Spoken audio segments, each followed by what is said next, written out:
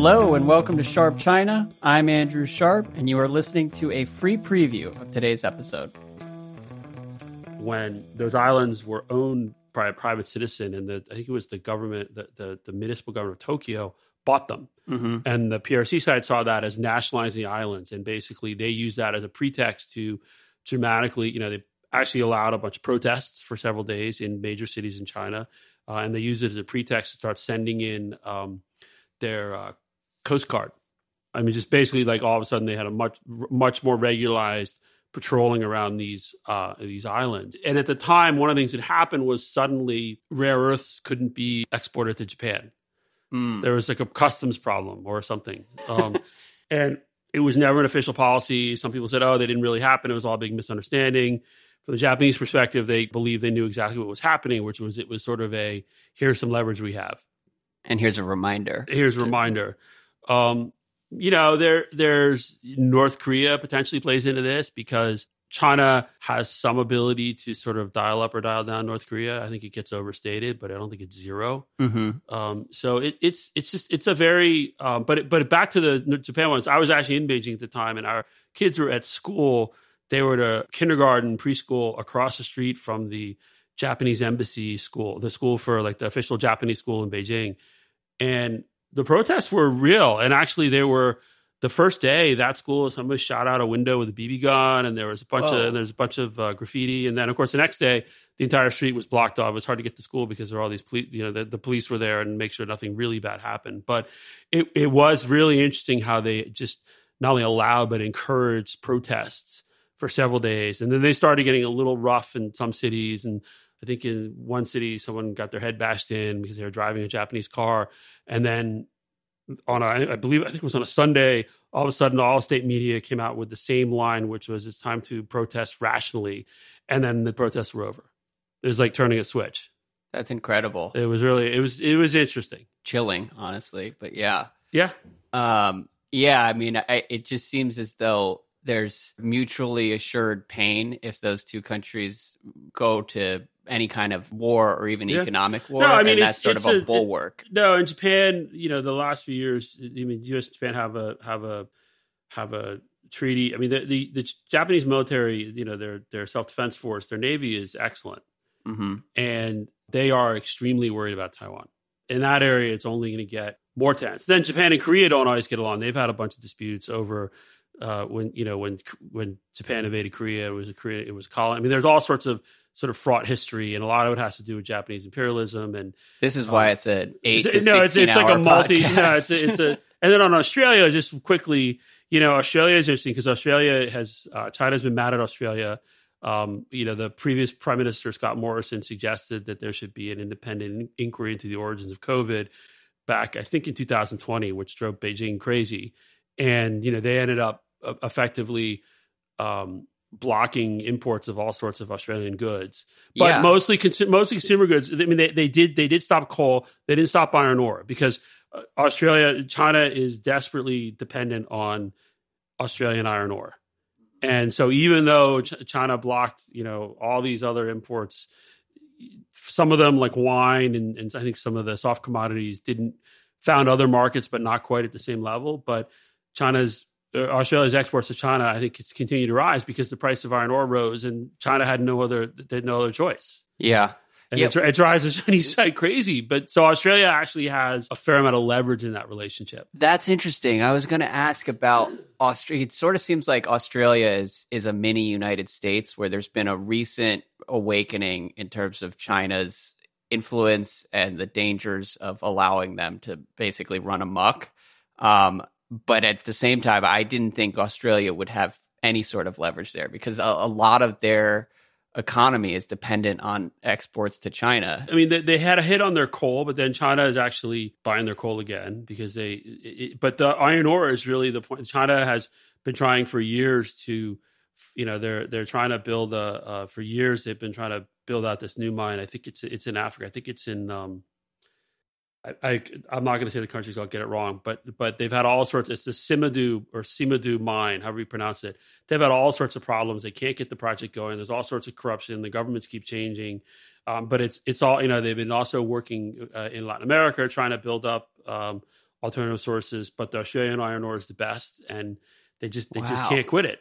And so, no, but Australia is interesting, and we should put a link into it. There's actually, I ran a piece in 2018, 2019 by a guy who, the shift in Australia really happened under Prime Minister Malcolm Turnbull. Okay. And there was a guy who'd been a longtime reporter in China. His dad had been an ambassador to China for Australia. This guy's name is John Garneau. And he went back to Australia, and he became first a speechwriter for Turnbull, and then became, like, I think, one of his top China advisors. And during that process, I mean, there were a few things going on, but there was a sort of a broader review of sort of the Australia-China relationship that turned it into, I think, sort of took a more hawkish turn. And that has continued to this day. And, it's also, I'm not going to say it's because of one guy or one thing. It's also because of reality. But that the shift has been happening for a while. And, now you've got with, Australia's part of Five Eyes with the US, Canada, UK, and New Zealand. The Chinese, when they want to criticize Australia, that they're like a vassal of America or part of the Anglo-Saxon clique. Blah, blah, blah, is how they look at Australia. And the new Prime Minister, Albanese, there's been a little bit of a sort of a rhetorical reset with the PRC over the last couple of months, but substantively, not much has changed. One of the things the Chinese are most upset about right now is this AUKUS partnership, where Australia and the US and UK are joining forces to get nuclear-powered submarines for Australia. Okay. Which is, I mean, that's one bit of it. That's sort of the headline bit. There's all sorts of other stuff that's going around and other kinds of, like, military technology, cyber stuff. Well, and Australia was opposing some of China's 5G ambitions. Well, Australia was actually the first country. Australia, under Prime Minister Turnbull, Australia was the one who pushed back against Huawei. Australia was the one who came to the US and said, you guys should pay more attention to this. This wasn't sort of a US driven, predated Trump.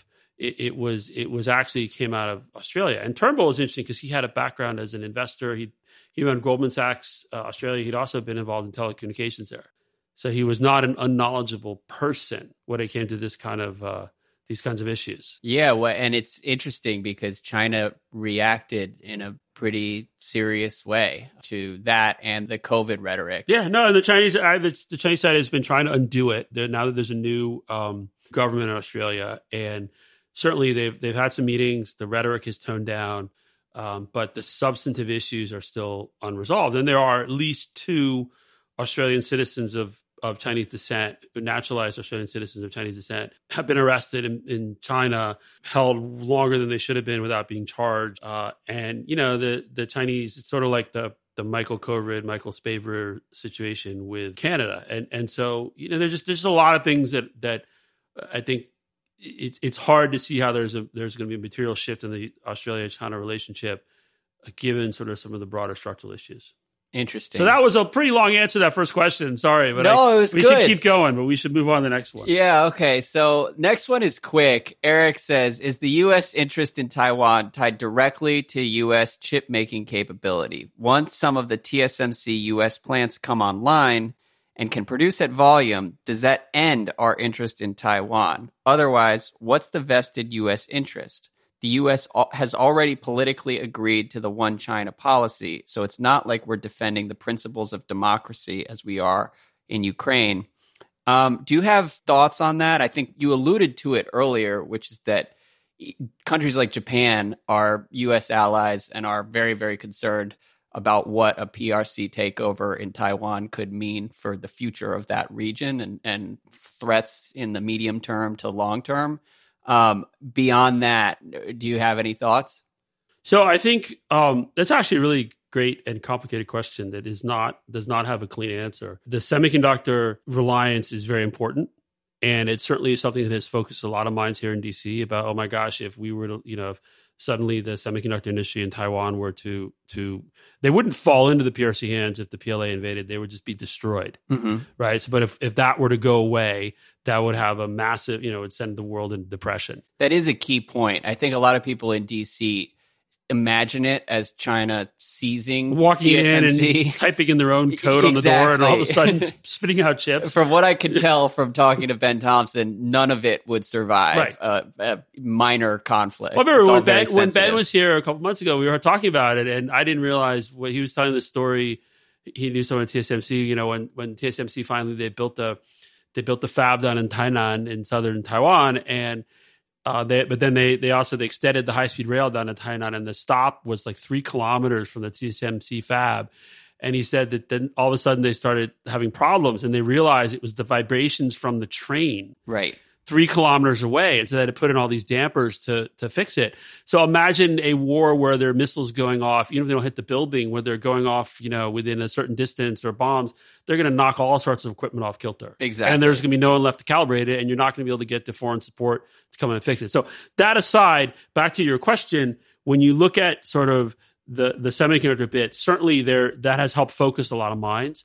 But if you look at, I think, say, Japan's interest, there's certainly interest around the semiconductor stuff. There's also a sort of strategic interest because of the proximity of Japan and some of its southern islands to Taiwan, and what it would mean if the PLA were to control that big of a landmass, right? Sort of so close to Japan. For the U.S., I think you also have the sort of moral values based argument, which is they're a democracy, and if they were to be swallowed up by this autocracy, then that would be, again, it would be immoral to allow that happen. That's certainly one strand of the argument. There's also, I think, the belief that if the U.S. were to stand by while Taiwan is swallowed up, that would destroy the U.S. alliance structure in Asia, because it would prove the point that the Chinese do make, which is, we're on the other side of the ocean. We can leave. And the Chinese say, look, these guys aren't here. They're not reliable. They'll just go home when they need to. Right. They're going to pay lip service to your and you're going to suffer, and you're going to pay the price, and then they'll just pull up and go away. Like Taiwan, the other argument, or one of the arguments, is that if Taiwan were to just be taken over by the PRC, that would prove that point. Mm-hmm. And so there are people who say the U.S. can't let that happen, because that would be the end of the U.S. in Asia. Right. Yeah. Well, all right, and that's the end of the free preview. If you'd like to subscribe and receive full episodes of this show, you can do that in 2 ways. First, you can go to cynicism.com and sign up for Bill's newsletter, which will also give you access to all of our Sharp China shows. Or if you want to receive all our Sharp China episodes, along with daily analysis of the tech business from Ben Thompson, several other podcasts about technology, and more shows that we'll be adding in the months to come, you can click the link in your show notes and subscribe to Stratechery Plus.